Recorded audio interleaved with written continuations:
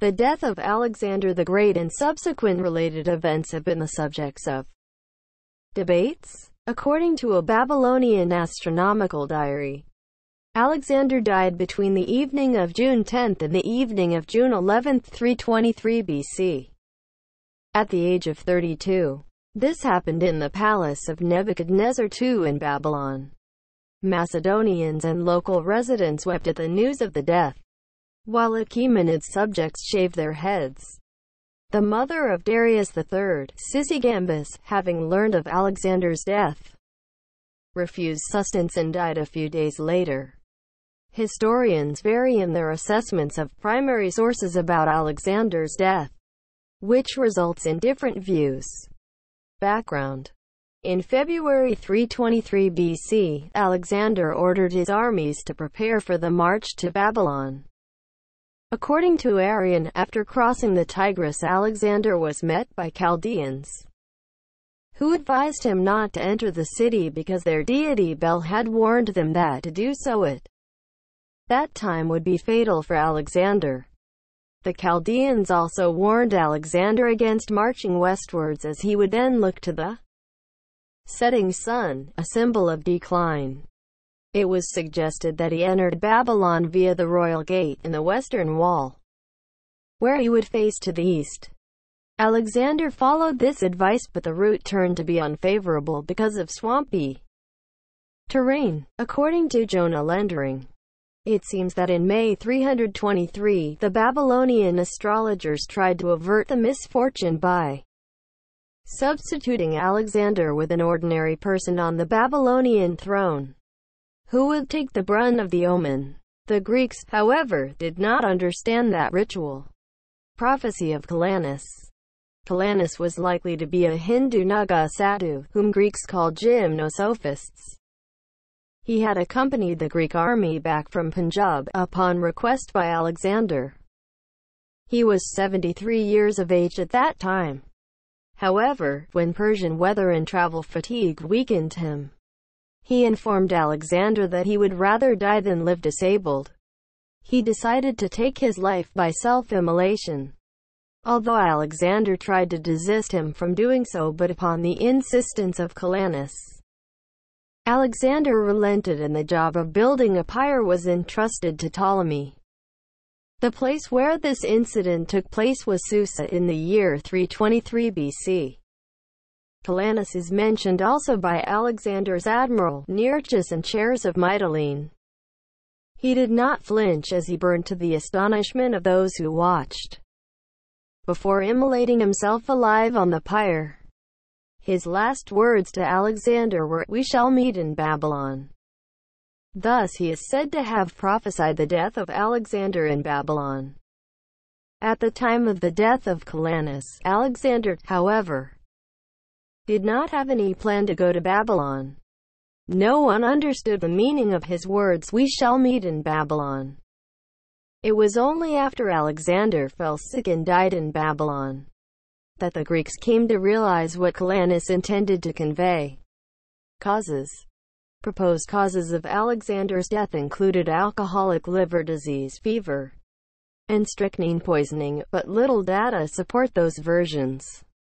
According to the University of Maryland School of Medicine report of 1998, Alexander probably died of typhoid fever, which, along with malaria, was common in ancient Babylon. In the week before Alexander's death, historical accounts mention chills, sweats, exhaustion, and high fever, typical symptoms of infectious diseases, including typhoid fever. According to David W. Oldich from the University of Maryland Medical Center, Alexander also had severe abdominal pain, causing him to cry out in agony. The associated account, however, comes from the unreliable Alexander Romance. According to Andrew N. Williams and Robert Arnott, in Alexander the Great's last days he became mute. He became mute because of a previous injury to his neck from the siege of Syropolis. Other popular theories hold that Alexander either died of malaria or was poisoned. Other retro-diagnoses include non-infectious diseases as well. According to author Andrew Chugg, there is evidence Alexander died of malaria, having contracted it 2 weeks before his death while sailing in the marshes to inspect flood defenses. Chugg based his argument on ephemerides by otherwise unknown Deodatus of Erythrae, although the authenticity of this source has been questioned. It was also noted that the absence of the signature fever curve of Plasmodium falciparum, the expected parasite, given Alexander's travel history, diminishes the possibility of malaria. The malaria version was nonetheless supported by Paul Cartledge.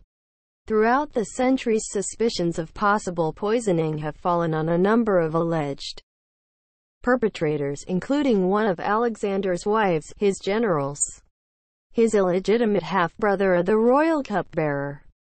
The poisoning version is featured particularly in politically motivated Liber de Morte.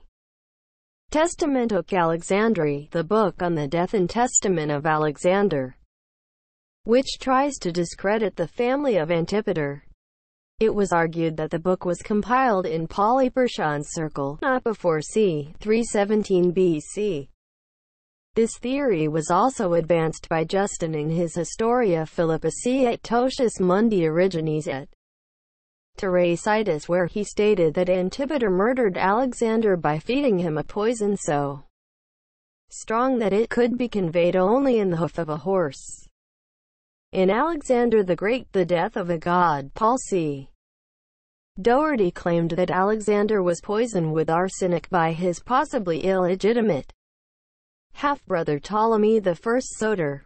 However, this was disputed by New Zealand National Poison Centre toxicologist Dr. Leo Shep, who discounted arsenic poisoning and instead suggested that he could have been poisoned by a wine made from the plant Veratrum album, known as white hellebore. This plant was known to the ancient Greeks and it can produce prolonged poisoning symptoms that match the course of events as described in the Alexander romance.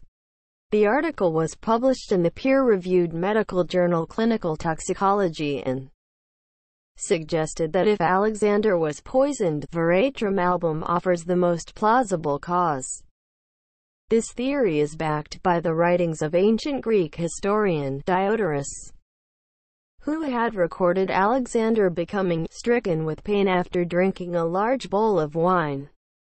Epidemiologist John Marr and Charles Kalischer put forward the West Nile fever as a possible cause of Alexander's death. This version was deemed as fairly compelling by the University of Rhode Island epidemiologist Thomas Mather, who nonetheless noted that the West Nile virus tends to kill the elderly or those with weakened immune systems. The version of Marr and Kalischer was also criticized by Bertie Cunha from Winthrop University Hospital. According to analysis of other authors in response to Marr and Kalischer, the West Nile virus could not have infected humans before the 8th century AD. Other causes that have been put forward include acute pancreatitis provoked by heavy alcohol consumption in a very rich meal, acute endocarditis, schistosomiasis brought on by Schistosoma hematobium, and porphyria. Fritz Schackermeyer proposed leukemia and malaria. When Alexander's symptoms were entered to the Global Infectious Disease Epidemiology Network, influenza gained the highest probability, 41.2%, on the list of differential diagnoses. However, according to Cunha, the symptoms and time course of Alexander's disease are inconsistent with influenza, as well as with malaria, schistosomiasis and poisoning in particular. Another theory moves away from disease and hypothesizes that Alexander's death was related to a congenital scoliotic syndrome. It has been discussed that Alexander had structural neck deformities and oculomotor deficits, and this could be associated with Klippel-Feil syndrome, a rare congenital scoliotic disorder. His physical deformities and symptoms leading up to his death are what lead experts to believe this. Some believe that as Alexander fell ill in his final days, he suffered from progressive epidural spinal cord compression, which left him quadriplegic. However, this hypothesis cannot be proven without a full analysis of Alexander's body. Body preservation. One ancient account reports that the planning and construction of an appropriate funerary cart to convey the body out from Babylon took 2 years from the time of Alexander's death. It is not known exactly how the body was preserved for about 2 years before it was moved from Babylon. In 1889, E.A. Wallace Budge suggested that the body was submerged in a vat of honey, while Plutarch reported treatment by Egyptian embalmers. Egyptian and Chaldean embalmers who arrived on June 16 are said to have attested to Alexander's lifelike appearance. This was interpreted as a complication of typhoid fever, known as ascending paralysis, which causes a person to appear dead prior to death. Resting place.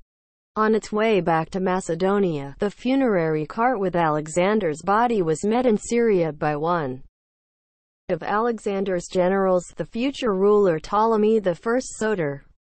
In late 322 or early 321 BC, Ptolemy diverted the body to Egypt, where it was interred in Memphis, Egypt. In the late 4th or early 3rd century BC, Alexander's body was transferred from the Memphis tomb to Alexandria for reburial by Ptolemy Philadelphus in c. 280 BC, according to Pausanias. Later, Ptolemy Philopator placed Alexander's body in Alexandria's communal mausoleum. Shortly after the death of Cleopatra, Alexander's resting place was visited by Augustus, who is said to have placed flowers on the tomb and a golden diadem upon Alexander's head. By the 4th century AD, the resting place of Alexander was no longer known. Later authors, such as Ibn Abd al-Hakam, al-Masudi and Leo the African, report having seen Alexander's tomb. Leo the African in 1491 and George Sandys in 1611 reportedly saw the tomb in Alexandria. According to one legend, the body lies in a crypt beneath an early Christian church. The content used in the podcast is licensed by the Wikimedia Foundation Incorporated under a Creative Commons Attribution, Share Alike license. The text has been modified for audio. The content of these podcasts is for informational purposes only and do not constitute professional advice. These podcasts are not associated with the Wikimedia Foundation in any context. The content of this podcast was last edited on March 29, 2020. Hi, this is Annie from Au revoir Simone. You're listening to a Creative Commons licensed podcast.